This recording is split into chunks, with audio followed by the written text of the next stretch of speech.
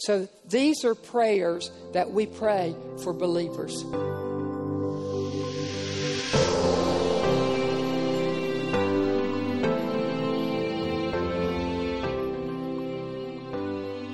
Jeremiah 33:3. Call, cry out, proclaim, utter a loud sound unto me, and I will answer. I will respond and speak unto thee, and show and make known unto thee great things. Great in importance, great in intensity, great in number, large in magnitude and extent. I will show thee mighty things, mysteries and secrets, which thou knowest, consider, perceive, see, or recognize not. Amen. So the Holy Spirit, in praying concerning when He started instructing me about power and prayer, I want you to go with me now to Ephesians chapter 1. Ephesians chapter 1. The Apostle Paul here in Ephesians chapter 1, verses 15 through 23. I want to read it to you in the King James, and then we'll read it in the Amplified. These are prayers that are anointed that Paul prayed. So if you notice, our passages is power, prayer, power, prayer, prayer, power, power, prayer, prayer, power, power, prayer. We want power. I submit to you, there's a responsibility on our part. Amen. Ephesians chapter 1, verse 15. Wherefore I also, after I heard, this is Paul, after I heard of your faith, he's talking to believers, after I heard of your faith in the Lord Jesus, after I heard of your love unto all the saints. Verse 16, I cease not to give thanks for you, making mention of you in my prayers, that the God of our Lord Jesus Christ, the Father of glory, oh, don't we desire the manifestation of that glory in our midst? Amen. That the Father, the God of our Lord Jesus Christ, the Father of glory, may give unto you. This is how we should pray. You want to know how to pray for a believer? This is how you pray. How marvelous that He gave it to us. Gave the exact recipe of how to pray for a believer. Perfect recipe, church. People say, well, I don't know how to pray. Go to Ephesians 1. Ephesians 3. We'll get there. That the God of our Lord Jesus Christ, the Father of glory, may give unto you the spirit of wisdom, not man's wisdom, God's wisdom, and revelation in the knowledge of God. That the eyes of your understanding being enlightened. Oh, how we need in a day such as today. Humanity's eyes, believers' eyes, enlightened with the perfect plan and the truth of God's holy written word. That you may know what is the hope of His calling and what the riches of the glory of His inheritance is in the saints. And what is the exceeding greatness of His power. Exceeding, church, exceeding greatness of His power. Where is that power extended? To usward who believe. Got any believers in the house? Amen. God's exceeding greatness of His power is extended to you who believe according to the working. Here again, notice in this verse. Notice in verse 19, He's talking about exceeding greatness of His power. And then again, He wants to make sure that we get it according to the working of His mighty power. We should lack nothing here upon the face of the earth. We should not lack direction. We should not lack encouragement. We should not lack faith. We should not lack lack. Kindness, goodness, meekness, mercy, grace, long-suffering, patience. We have it all. The greater one resides within us. But do you know what? Until we release it, it is of none effect. None whatsoever. What is the exceeding greatness of His power to usward who believe, according to the working of His mighty power? Amen. Which He wrought in Christ when He raised Him from the dead and set Him at His own, raised Him from the dead. Does that sound like a God that lacks power? Does that sound like a God that lacks ability? Does that sound like a God that would leave one in a state of deadness? No. Great, great power, which He wrought in Christ when He raised Him from the dead and set Him at His own right hand in the heavenly places, far above all principality, here again, above all principality and power and might and dominion and every name that is named. What is the name? Identify. What is the name that's troubling you today?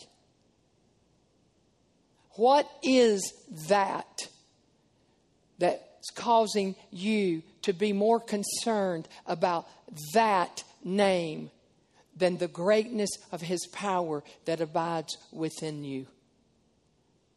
Cancer is not greater than the power of God. Diabetes is not greater than the power of God. Not an organ in your body is void of the power of God. Not a cell in your body is void of the power of God. No muscle is void. No ligament, no nerve. Absolutely not. No bone. No lack of bone. No lack of limb. None of those things are greater than the power of God that resides within you. Either this Spirit that raised Jesus from the dead. He says it right here.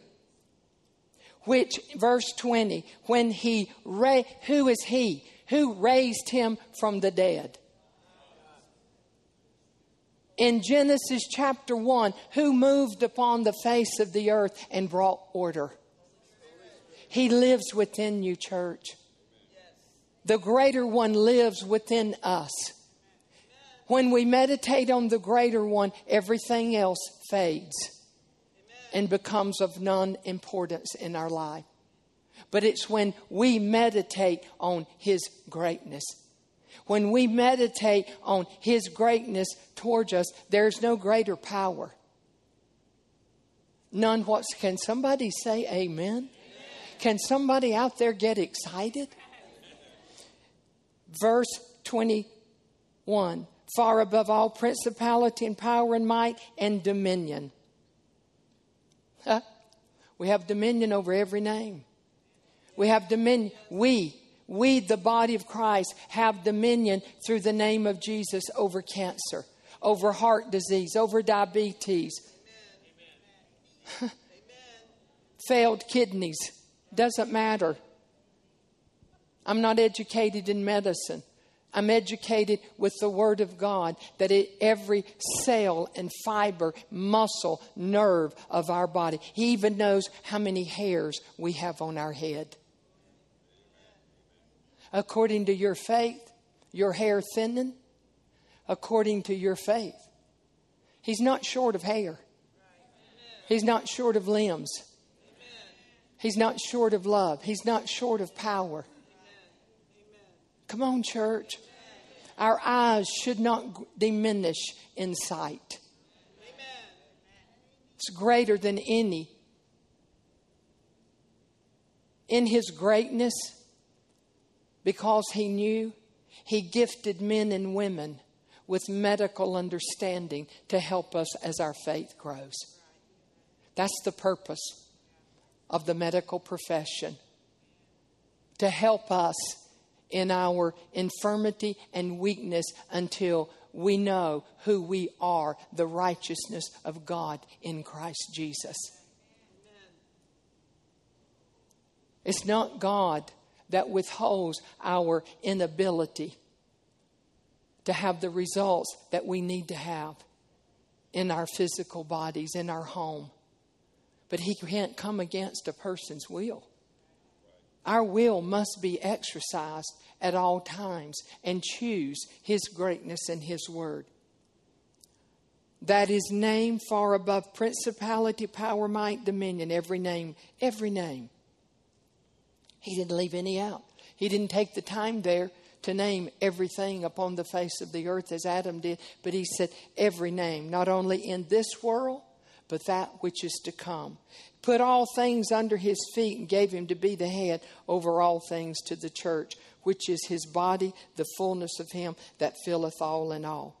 Now, in the Amplified, for this reason, because I've heard of your faith in the Lord Jesus and your love for all God's people, I do not cease to give thanks for you, remembering you in my prayers. I always pray that the God of our Lord Jesus Christ, the Father of glory, may grant unto you a spirit of wisdom and of revelation. Do you understand here again? He's talking to believers. He's talking to people of faith. Why would He want to give them a spirit of wisdom? Does that indicate to you that believers may make choices and decisions that are not wise? I do not cease to give thanks for you, remembering you in my prayers.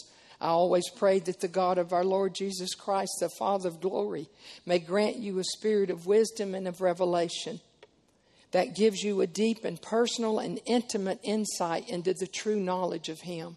For we know the Father through the Son. And I pray that the eyes of your heart, the very center and core of your being, may be enlightened, flooded with light by the Holy Spirit, so that you will know and cherish the hope, the divine guarantee, that the confident expectation to which He has called you, the riches of His glorious inheritance in the saints, which is God's people.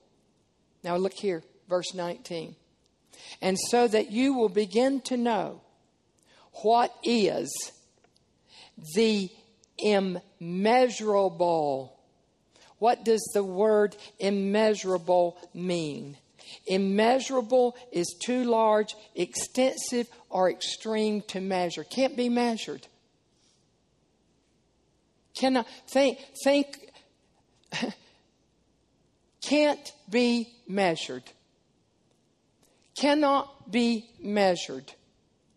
So that you will begin to know what is the immeasurable.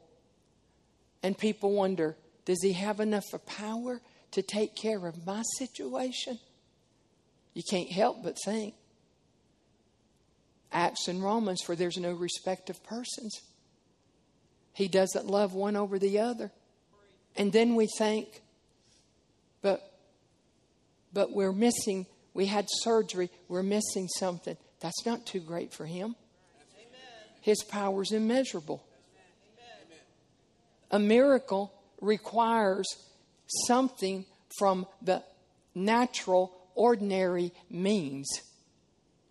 We think of miracle that we have a sniffle and we want an instant result when we pray that the sniffle's gone. That's a healing. A miracle is an altered course of the natural. It's something that man in himself could not accomplish at all. We don't see many of those. So our faith is not developed to believe it. But it's in the Bible. It's right here. His power's immeasurable. And unlimited. Unlimited, not limited or restricted in terms of number, quantity, or extent. And surpassing greatness of. What is surpassing? Incomparable or outstanding, to be greater than. And so that you will know what is the immeasurable and unlimited and surpassing greatness of his active spiritual power is in us who believe. Do we have any believers in the house? I said, are there any believers in the house? So these are prayers that we pray for believers.